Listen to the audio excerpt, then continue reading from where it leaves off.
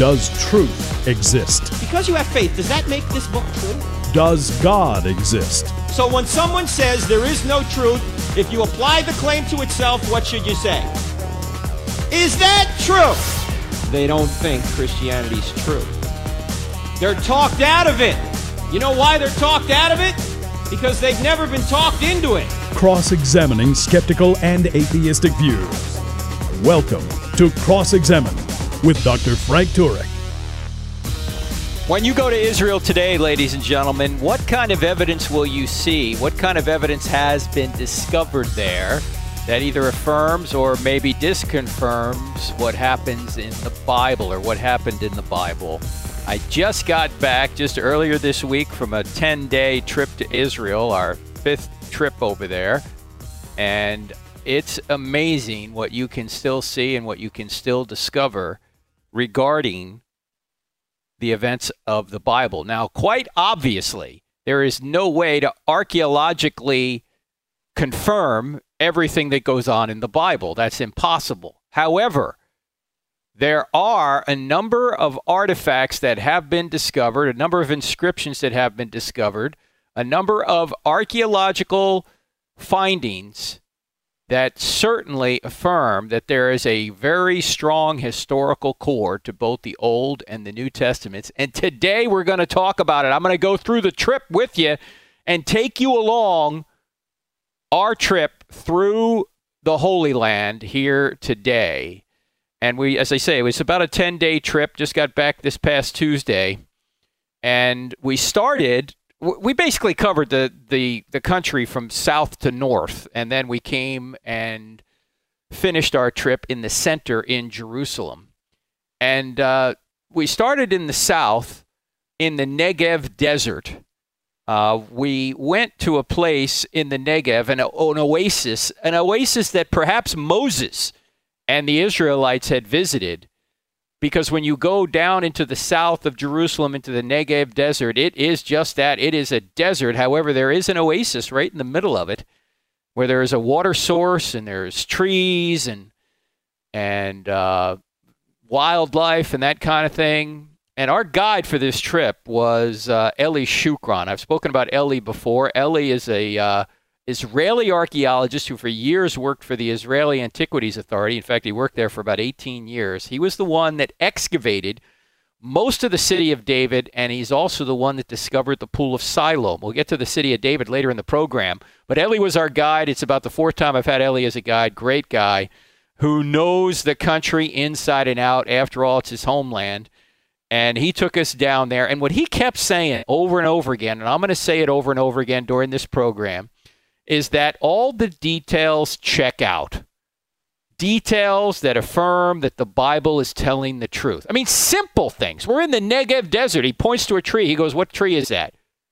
"Oh, I don't know." "Well, it's an acacia tree." "What's an acacia tree?" "Well, acacia tree is the kind of tree that they made the Ark of the Covenant out of. You know, if they had said some other kind of tree, a maple tree is what they made the Ark of the Covenant out, you didn't find any maple in the desert or in the Holy Land, you'd go, well, that doesn't check out. I mean, it's little stuff like that. And acacia trees are all over this oasis area in the Negev. We also went, while we were down there, to the tomb of the first prime minister of the modern era, Ben Gurion. His tomb is down in that area, so we visited there. We got rested for the first day or two, because when you travel across 7 time zones, it's going to take you a while to get acclimated, so we did that. The following day, we cut across from the west to the east, and we headed toward the Dead Sea. On our way through the Dead Sea, we passed through the town of Beersheba. Beersheba is a place that Abraham visited.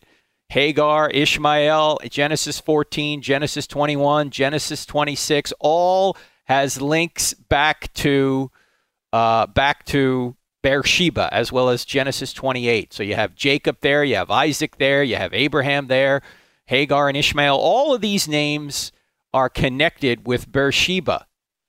Elijah stopped in Beersheba as he was fleeing from Jezebel in 1 Kings 19. I mean, these are real places. We then, after turning right at Beersheba, we headed across the desert toward the city of Arad. And in Arad, we saw a very remarkable discovery at that site. It was a complete temple patterned after the temple in Jerusalem, in the ancient city of Arad, originally built by the Canaanites. So we saw that, and at that point we talked about the Canaanites and the killing of the Canaanites, and what did that have to do with loving God. We covered all that when we were there at Arad. Not going to go through the details here. You got to come on the trip to hear all the little speeches we gave at each of these places. But we covered the Canaanites when we were there. And then we went across a little bit further toward the Dead Sea to a place called Masada. You've probably heard of Masada. Masada was the stronghold in the desert built by, or a palace was built there by Herod. Of course, David had visited there. In fact, David was in the stronghold. Some scholars believe it was Masada. And you can read about that in 1 Samuel chapter 24. But Masada is most known for a place that Jewish rebels went to after 70 A.D., a final holdout against the Romans. And the Romans, according to Josephus, in 73 A.D., built a siege ramp, broke into this desert Masada high up on a bluff.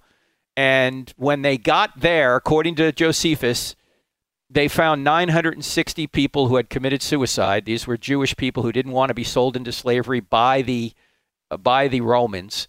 They just found a few women still alive, a few children. And that's the famous event that occurred at Masada. But also at Masada, they found an ostrakon. What's an ostrakon? Ostraka are pottery shards that people would use to write things on. You could think of a pottery shard as kind of an ancient Post-it note, because there was so much pottery around, and when pottery broke, what would they do with it? Well, they would use it to communicate with one another. And in Masada, they found an ostrakon with the name Ananias the high priest, Akiva his son.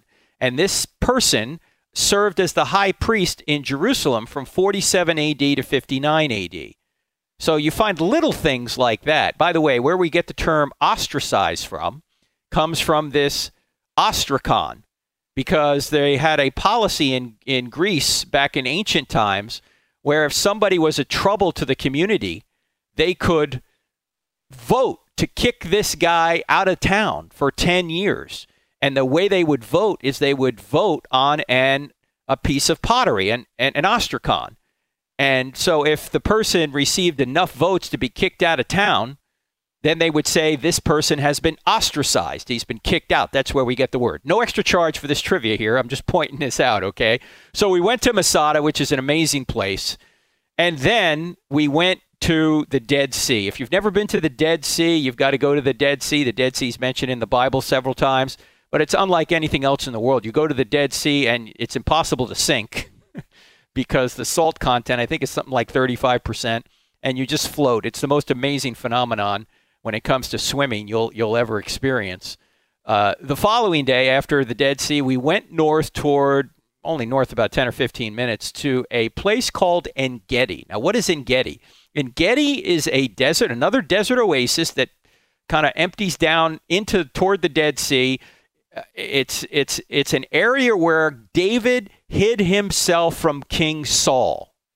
And when you go into this area of En-Gedi, you can see all sorts of caves up in the hills surrounding this valley in which you walk. And you get up to a stream. If you keep walking way into the oasis, you're going to see an amazing waterfall toward the top of it. We didn't have time to go all the way up there this time. But all the details fit. All the details fit. There are caves there. This is a place where David could hide himself from Saul, who wanted to kill him. And it's a beautiful location. We know that's the place. And all the details, as my friend and guide and archaeologist Eli Shukran said, all the details fit. We're talking about Israel today. We're taking you on a tour through Israel. We just got back from about a 9 or 10 day tour to Israel, and we're talking about the findings that we witnessed when we were there and how these findings all fit with what the Bible says. So we're going to talk more about this right after the break. I'm Frank Turek. You're listening to Cross Examine with Frank Turek on the American Family Radio Network. We're back in 2. Israel. What archaeological and topographic and other kinds of discoveries have been made in the Holy Land that either affirm or disconfirm what the Bible says? Well, actually, not much has been found to disconfirm it. In fact, when we had Craig Evans on, an archaeologist, a couple of weeks ago, I asked him if has there been anything found that seems to contradict what the Old or New Testament saying. He said no, and we haven't found anything either. We're finding after finding that seems to confirm that what the Bible says from an historical perspective is actually true. So I just mentioned En-Gedi before the break.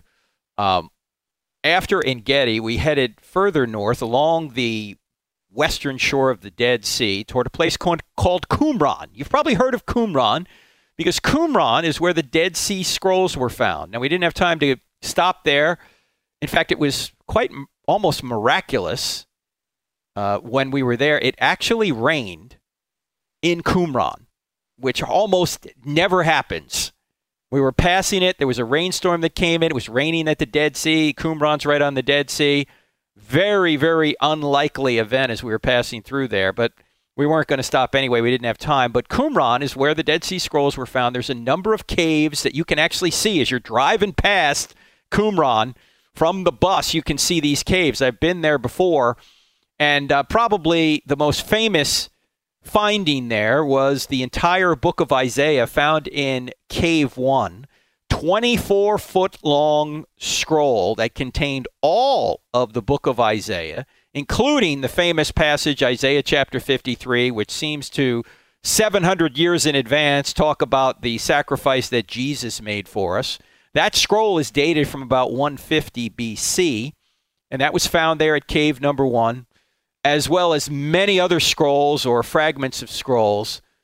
And the other aspect about this, particularly the Isaiah scroll, when they compared the Isaiah scroll to the next earliest scroll they had at the time, it's about 1,100-year difference between the Masoretic scroll from about 1000 AD and the Dead Sea Isaiah scroll from about 150 BC. They found that were virtually identical. The changes were minor. There were minor changes in spelling and word order and that kind of thing. So it seems to show that the scrolls, or I should say the scribes, were copied the scrolls very faithfully through over 1,100 years. So Qumran is an amazing place where they've discovered all sorts of different biblical texts. In fact, every biblical book from the Old Testament was found with the exception of Esther. Maybe Esther was not found because Esther does not mention the name of God. We're only speculating there, but just every other Old Testament book has been found in the Dead Sea Scrolls. Later, we went to the Israeli Museum and actually the Israel Museum and actually saw a replica of this scroll. I'll get to that later. But after Qumran, we continued to head north, and we went to a place called Shiloh. Shiloh is toward the middle of the country.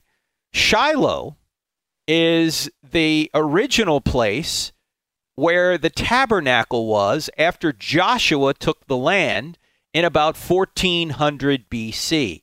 They set up the tabernacle in Shiloh for over 300 years. That's where the Ark of the Covenant was. Friends, that's longer than the United States has been around. That place was the place where the Ark of the Covenant actually was kept for over 300 years. And when you go there, they have a great welcome center there. They have a place where you can watch a movie about the history of the place. And there is an organization called the Associates for Biblical Research, which is doing excavations there. They're trying to find the exact location of where they thought the tabernacle was. There's 4 possible sites on this piece of land that they think the tabernacle was. They're not exactly sure it was, but they have found strata and pottery from the period that would take you back toward the period of the Judges after Joshua. So that was a very fascinating place that you can visit, Shiloh. After Shiloh, we continued to head north to Mount Gerizim, also overlooking the town known as Shechem. Now, what happened in Shechem? Well, Shechem is where God appeared to Abraham for the first time in Genesis chapter 12. Shechem is also the town at the base of two hills. One of them is called Mount Gerizim. The other is called Mount Ebal. What happened there? Well, what happened there was that Moses, before he entered the promised land, said, when you go into the promised land, I want you to shout blessings and cursings back to one another. In other words, divide up the tribes of Israel, put some of them on Mount Ebal, put others of them on Mount Gerizim, and shout blessings and cursings back and forth to one another to remind you that if you follow the Lord, you will be blessed. If you don't follow the Lord, you will be cursed. And when you go there, you can see these two hills adjacent to one another, and you could envision the tribes of Israel on each hill shouting blessings and cursings back and forth between one another, because they're close enough so they could hear one another. All the details check out. Also in Shechem is the place where Joseph's tomb is. And Shechem is the place where, also called Shinar, where the Jacob's well is, where Jesus sat at the bottom of Mount Gerizim with the woman at the well and had a conversation with her from John chapter 4. All this checks out. Now, there's a church built on that well now. You can go in to the church and see the well, actually drink from the well. That well is thousands of years old, and that's where Jesus sat, looking up at Mount Gerizim, saying that you think your people worship on this mountain. And you can read that entire conversation right there in John chapter 4, Jesus and the woman at the well. Because the Samaritans believed that the true place to worship was Mount Gerizim, which is 60 or 70 miles north of Jerusalem, I believe. I know it's north. I don't know exactly how many miles, but it's about an hour north of Jerusalem, maybe a little bit longer.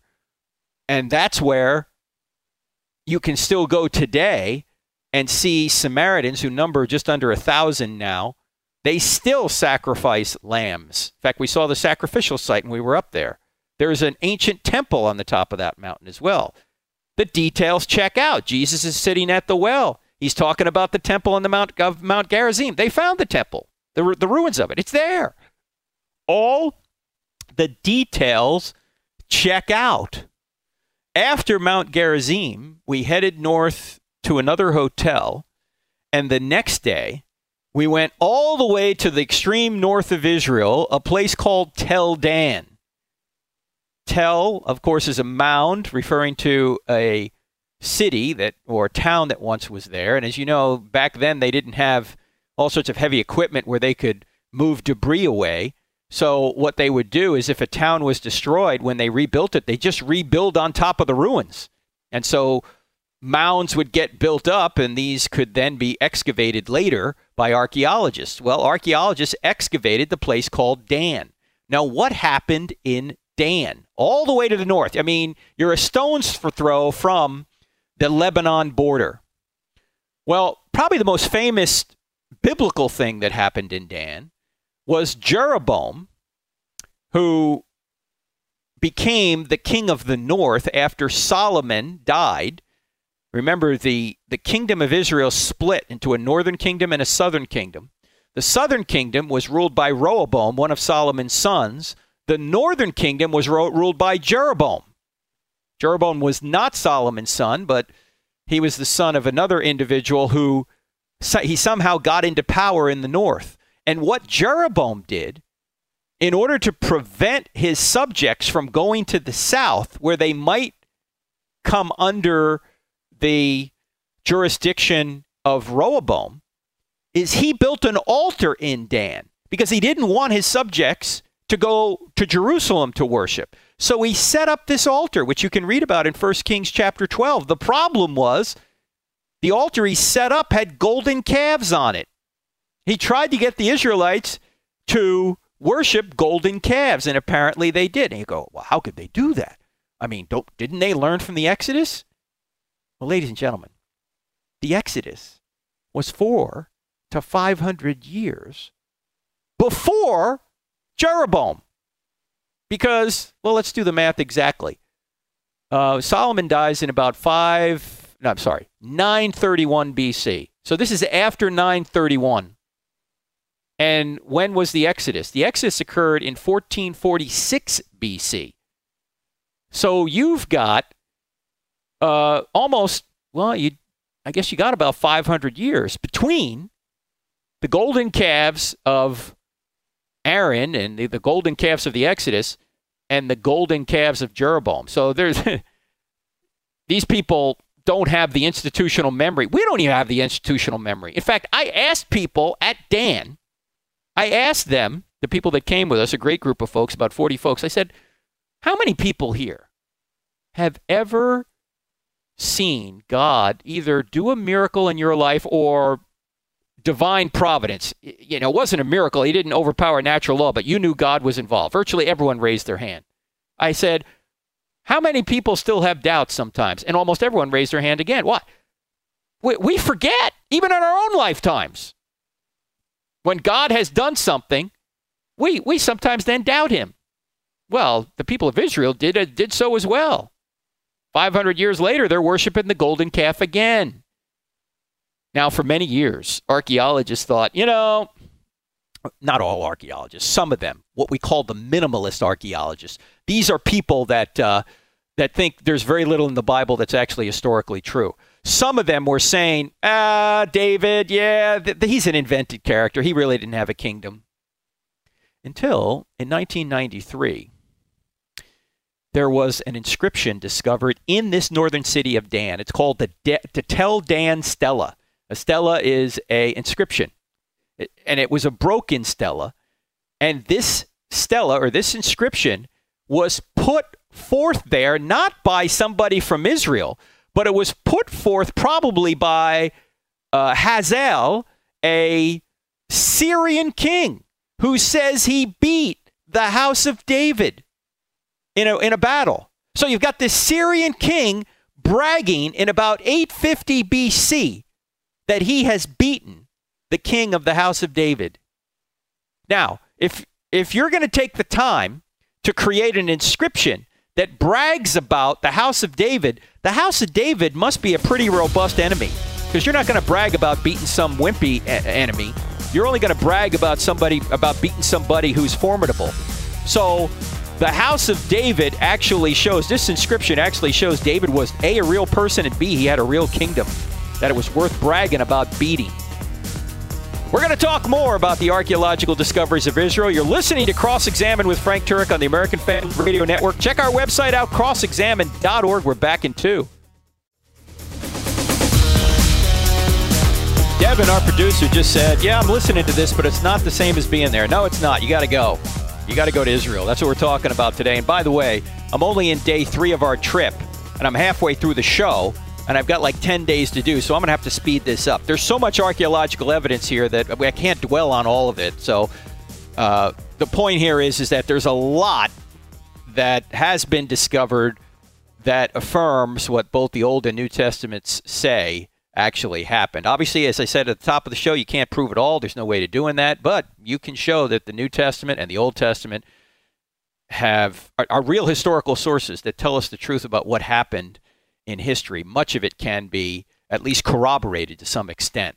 Now, before I go on, I got to mention to you that this coming Saturday, out in a week from today, if you're listening to it on Saturday, I think it's the 28th of April, I'm going to be out in the Calvary Chapel Chino Hills in California, Southern California. Great church out there. Pastor Jack Hibbs is wonderful. The entire church is amazing. Been out there several times. We're going to do the Fearless Generation presentation. Myself, Jay Warner Wallace, Dr. Mike Adams, and we're going to talk about some hot issues.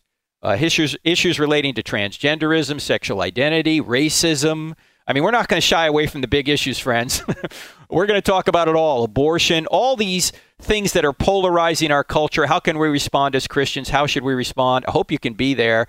If you can't be there, it might be streamed. I don't know. Check out the Calvary Chapel Chino Hills website. It's starting, I think, about noon or 1 o'clock on the West Coast, Saturday afternoon, the 28th. But if you're anywhere near there, would love to see you, so check that out. All right, let me get back to what we're talking about, and that is the evidence in Israel, some of the evidence we've seen for the Old and the New Testaments. After we went to Tel Dan, we went to Caesarea Philippi, also in the north. That's where Jesus talked about the famous declaration that Peter said, that you are the Christ, the Son of the living God. And he said, blessed are you, Simon Bar-Jonah.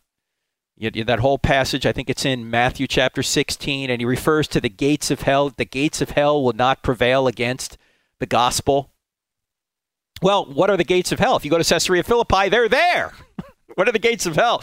There's this cave that they called the gates of hell. There are all sorts of different pagan temples there, and one of them was this gates of hell, that if you went down into this cave, you would enter the gates of hell. So when Jesus is referring to the gates of hell in Caesarea Philippi, he's referring to a place that he could see right there in the town where he was saying this. As, again, my colleague L.A. Shukran said, all the details fit.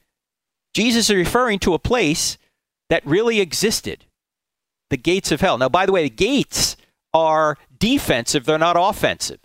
So what does that mean? It means the gospel will break through the gates of hell, and we've got to have the boldness to preach the gospel. After Caesarea Philippi, we went up to Mount Hermon. Why? Because right above Caesarea Philippi is Mount Hermon.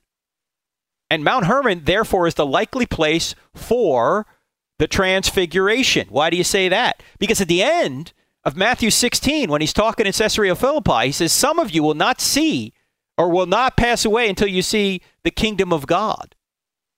And you're wondering, well, how can that be, Jesus? These people all died and the kingdom of God is not fully arrived. Well, he wasn't referring to the final deliverance of the kingdom of God, or the final arrival of the kingdom of God. He's referring to the transfiguration, which happens in the very next verse. It says, after 6 days, they went up on a mountain.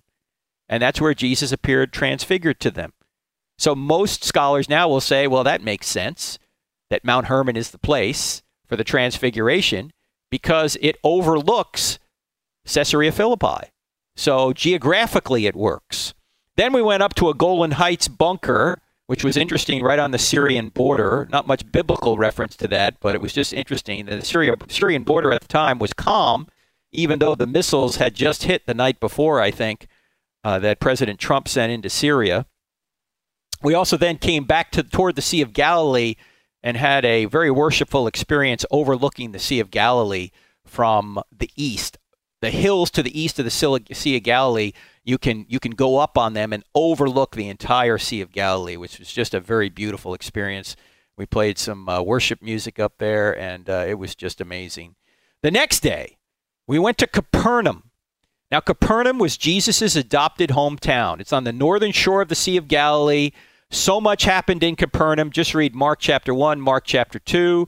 It's where Jesus healed many people. It's where he preached in the synagogue. And the synagogue in which Jesus preached is underneath the synagogue that still stands today, remnants of the synagogue that still stands today, the 4th century synagogue that you can stand in. Well, it's built over the foundation of the synagogue in which Jesus spoke. And then right next to the synagogue, 50 yards away, is a house that was discovered from the 1st century, which most archaeologists admit was Peter's mother-in-law's house. Why do they admit that? Because in the middle of the 1st century, the house was turned into a worship center. They plastered the walls. They took out the oven. There was all sorts of graffiti and writings found in there. 111 inscriptions in Greek alone found in this house, which now has a church built over it. And there were churches that popped up in that spot after that, Byzantine churches, and now there's a modern church above it. But all this fits. The place where they moved the roof away and they put the guy down through the roof so Jesus could heal him because they couldn't get the lame man to Jesus without going through they couldn't get through the crowd, so they climbed the roof and they put him through the roof. That's Peter's mother-in-law's house. It's right there. You can see all this stuff. Right there in Capernaum. It's probably my favorite place in Israel because you know where Jesus was. You can see the orientation of the synagogue to the house and so many things that happened there. Healings happened there. Preachings happened there. We also took a boat ride on the Sea of Galilee from that area. We went up to Chorazin. Chorazin is a town just a couple of miles from Capernaum, maybe not even that far. It's just a little bit further up the hill, and from there you can see the entire Sea of Galilee, and that's where Jesus said that, well, at one point he talked about the seat of Moses, that the Pharisees loved to sit in the seat of Moses. Well, what did they find in Chorazin? An actual seat, the seat of Moses. They have a replica where they found it. The real one is in the Israel Museum down in Jerusalem, but the replica's there in the ruins of Chorazin. Chorazin was also a place, in addition to Capernaum and Bethsaida, that were cursed by Jesus because so many miracles were done there, but the towns didn't believe. So we were there in Chorazin. We also went to the Mount of Beatitudes, which is right in that same area where Jesus gave the Sermon on the Mount. Beautiful area overlooking the Sea of Galilee. We had baptisms in the Sea of Galilee, which was another highlight of the trip. In fact, we baptized me and another pastor by the name of Rocky, who was on the trip with us. We probably baptized maybe 15 people in our group, maybe 20 people. Some of them had been baptized before, but many of them had not.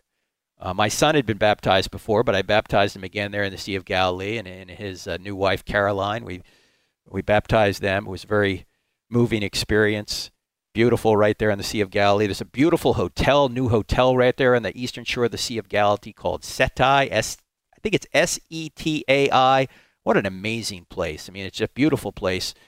If you're ever go to Israel, the Sea of Galilee, it might be a place you want to check out. It's kind of a higher-ended hotel. The trip that we went on, we picked some of the better hotels. It was reflected in the price of the trip. Because we wanted to stay at the better hotels, because when you go to the Holy Land, it's not walk where Jesus walked. It's run where Jesus walked. I mean, you are tired at the end of the day because you're trying to cram in as much as you possibly can, and you want to stay at a nice place. So we stayed at some of the nicer places. That's a brand new hotel which just opened, I think, a few months ago, and it's just an amazing place right there on the eastern shore of the Sea of Galilee. After that, we went to Nazareth, Jesus' hometown, after, of course, he returned with Joseph and Mary to the Holy Land after escaping Egypt. And they have a nice replica village in Nazareth that takes you back to the first century. They even have a replica synagogue there, where Jesus famously inaugurated his ministry in Luke chapter 4, where he read from Isaiah chapter 51 and said, "The scriptures are fulfilled today upon your hearing." And that's when people said, "Hey, this is Joseph's son. What's he? He's claiming to be the Messiah?" And you remember they wanted to run him off the cliff there in Nazareth, but he walked right through them, and they did not harm him. All this checks out, friends. Geographically, it checks out. Archaeologically, it checks out. Topographically, it checks out. Then we went across the Jezreel Valley on the way to Megiddo. And the Jezreel Valley and Megiddo may ring a couple of bells in your mind, because Megiddo, the Mount of Megiddo, is what we call Armageddon. And the final battle, according to the book of Revelation, will take place in this valley. And you can drive across it, and when you get up to Megiddo, which is an ancient town that had been destroyed and rebuilt 25 times, not only by Israelites, but by Canaanites and even Egyptians. Why? Because the road that runs through the Jezreel Valley was a choke point for people traveling from Egypt all the way on up into Lebanon and Iraq and those areas, maybe even up into Turkey, because you had to control the road. So this is a high point there in Megiddo. A lot happened in Megiddo. I don't have time to get into, but the archaeology is right there. You can see it all when you go to Megiddo, and you can overlook the Battle of Armageddon. Behind Megiddo is Mount Carmel. What happened on Mount Carmel? 1 Kings chapter 18. One of the things that happened in Mount Carmel was where Elijah challenged the pagan prophets, and God sent fire down to prove Yahweh was the true God. Again, you can read about that all in 1 Kings chapter 18. Geographically, it all checks out. After that, we continued going west toward the Mediterranean Sea, where we wound up in Caesarea Maritime. Caesarea Maritime, what was that? That was really the headquarters for the Romans. In fact, it was their headquarters for about 500 years in the Holy Land. Pilate probably spent most of his time in Caesarea. In fact, the famous Pilate inscription was found in Caesarea, where he dedicated a building to Tiberius.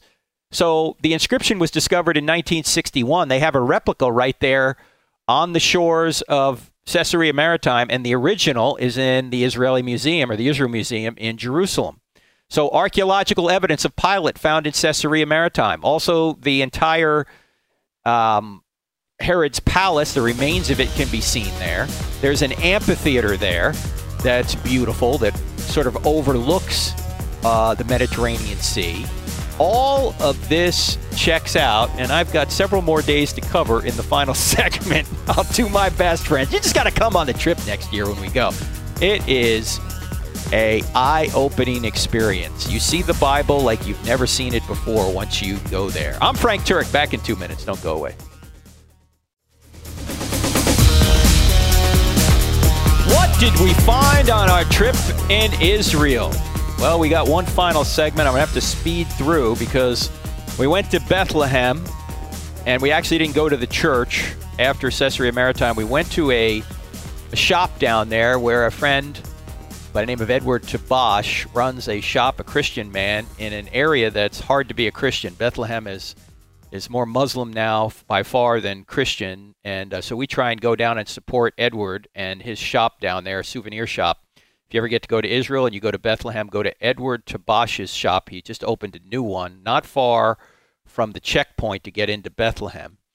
But there have been archaeological discoveries, as you know. In fact, Eli Shukran, our guide, discovered a reference to Bethlehem in, I think, in a beulah in the city of David. It's the first time Bethlehem has been found in an archaeological discovery, but we know where the place is in Bethlehem, and there is a church there that commemorates where Jesus was born. But I got to get to Jerusalem. Jerusalem is just 7 miles north of Bethlehem.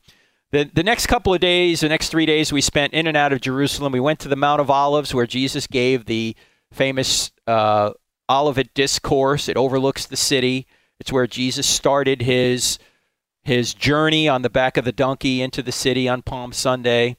At the bottom of that, we also went into a tomb at the top of the Mount of Olives. First time I've been into this tomb. Of course, you can go to this place because Eli Shukran knows everybody. This is a first century tomb. It's actually a tomb that predates the first century. It goes back to about 500 BC, about 2,500 years ago. This is the kind of tomb that Jesus may have been placed in. That was extremely interesting. And then we went down the Mount of Olives to the Garden of Gethsemane, where Jesus, of course, sweat great drops of blood, and was then betrayed by Judas when Judas came in with the guards, and he was taken away. Jesus was in that garden. They have some olive trees there, which some folks think could be not quite as old as 2,000 years, but close. Some amazing olive trees. And after that, we went into the Old City. We went to the Church of the Holy Sepulchre, which is the traditional site where Jesus' tomb was. And for those of you that don't know, they did test the tomb there in the Church of the Holy Sepulchre, and they did date it to about 300 or so A.D., which is about the time, 350 or so A.D. It's about the time that it was set up by Helena, the mother of Constantine, as being the place. So they seem to have verified it dating-wise in terms of when it was dated. Of course, that's still 300 years after Jesus. We really don't know where the tomb was. There's no reason to commemorate the tomb because it's empty. But in any event, the Church of the Holy Sepulchre was there. We also then went and did the Via Dolorosa, where Jesus apparently walked from where he was crucified to the tomb. Then St. Anne's Church in the Pool of Bethesda. St. Anne's Church Anne was the mother of Mary, and they built a church there which has the most amazing acoustics you'll ever experience in your life. We went in there, we sang. One of our the folks that came on the trip with us, her name is Caroline. This woman, she sang the Our Father, and it was a transcendent experience. She sang alone, and she filled up the room, the entire church, with the Our Father, and it was an incredible time. The Pool of Bethesda is right there. That's where Jesus healed the blind man, or the lame man, I should say, in John chapter 5. The pool's been discovered, and it's exactly how it's described in John chapter 5. By the way, John chapter 5 says there is a pool near the sheep gate when he's writing, which indicates, to me anyway, and also to Dan Wallace, the true manuscript expert we've had on the show before and who also runs a course for us online, Dan seems to indicate that when John says there is a pool of Bethesda in John chapter 5, that means John is writing prior to 70 AD, because after 70 AD, that pool didn't exist because the Romans destroyed the pool. So why would he say there is a pool? So John appears to be writing to be writing earlier than what many say. So we saw that. Also, we went out the next day to Tel Lachish, which is in the land of Judah, which, I wish I had time to tell you about that. There's been a lot of archaeological discoveries related to that. That's where Sennacherib took Lachish, and in Nineveh, they discovered walls, reliefs of Sennacherib's victory in Lachish. Those were taken from Nineveh, put in the British Museum, and a replica of those reliefs are now in the Israel Museum, and they're very interesting because they corroborate what the Bible says. In fact, Sennacherib's face on this relief is scratched out. Why? Because when he came back to Nineveh, he was minus 185,000 soldiers. Why? Because according to the Bible, according to the Old Testament, God sent a plague, or sent the angel of the Lord to kill his soldiers. So when he went back to his homeland and he faced the parents of these 185,000 soldiers, he was not a well-liked man. So they scratched his face out of the relief. I mean, all these details fit. He was later killed, by the way, by two of his sons. Sennacherib was. This is in 701 BC. He also tried to take Jerusalem. That didn't work out. After he took Lachish, he went to Jerusalem, and that's where 185,000 of his soldiers were killed. We also visited the Elah Valley, where David took on Goliath. It all fits geographically and topographically. We went to the Israel Museum, where we saw many of the artifacts that were found in the field, including the Tel Dan inscription, including the Pilate inscription, including the Caiaphas ossuary, which is the burial box of Caiaphas, the guy that sentenced Jesus to die, including the heel of a crucified victim by the name of Yohanan. That was found in Jerusalem from about 50 AD. Several other discoveries we witnessed there in the Israel Museum. And then, of course, we went into the city of David, and that's where Eli Shukran excavated. And I need a whole program to tell you about what was found there, but let me just say a few of the things that have been found. They found beulah, which are little stamps that people would use to mark a particular document as coming from somebody. Just recently, they found there a beulah with the name of the prophet Isaiah on it. They also found one with the name of King Hezekiah in it. They also found beulah with two obscure characters from Jeremiah 38:1. I don't even have time to go into it, and I can't even pronounce their names, but they were found on beulah.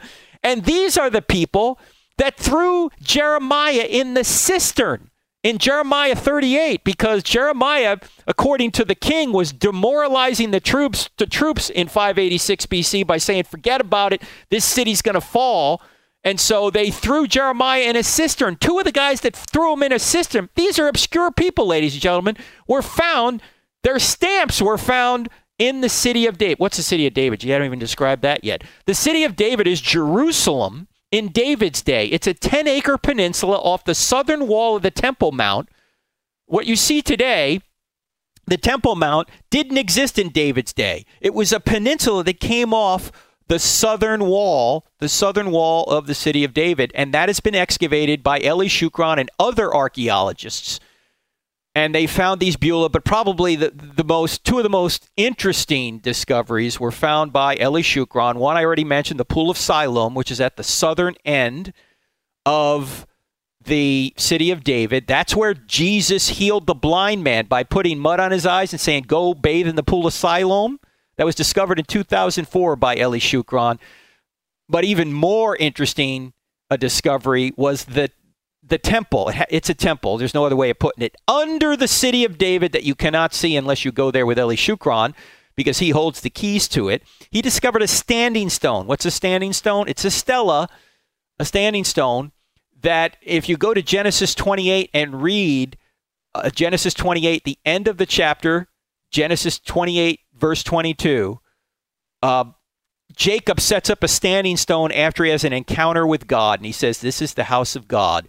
Well, Eli discovered that standing stone in there that dates to about 4,000 B.C. This is the time of Abraham. This is the time of Melchizedek.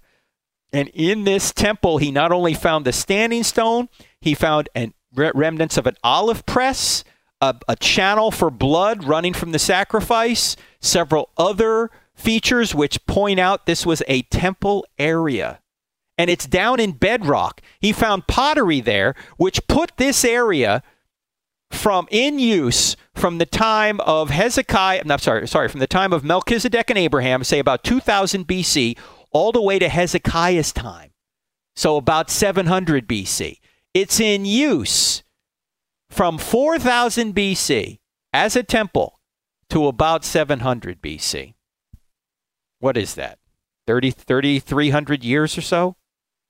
I mean, this is nothing short of amazing. And Eli's going to be writing about this shortly. He actually discovered this back in 2010, but he retired from the Israel Antiquities Authority, and now he just does tours most of the time.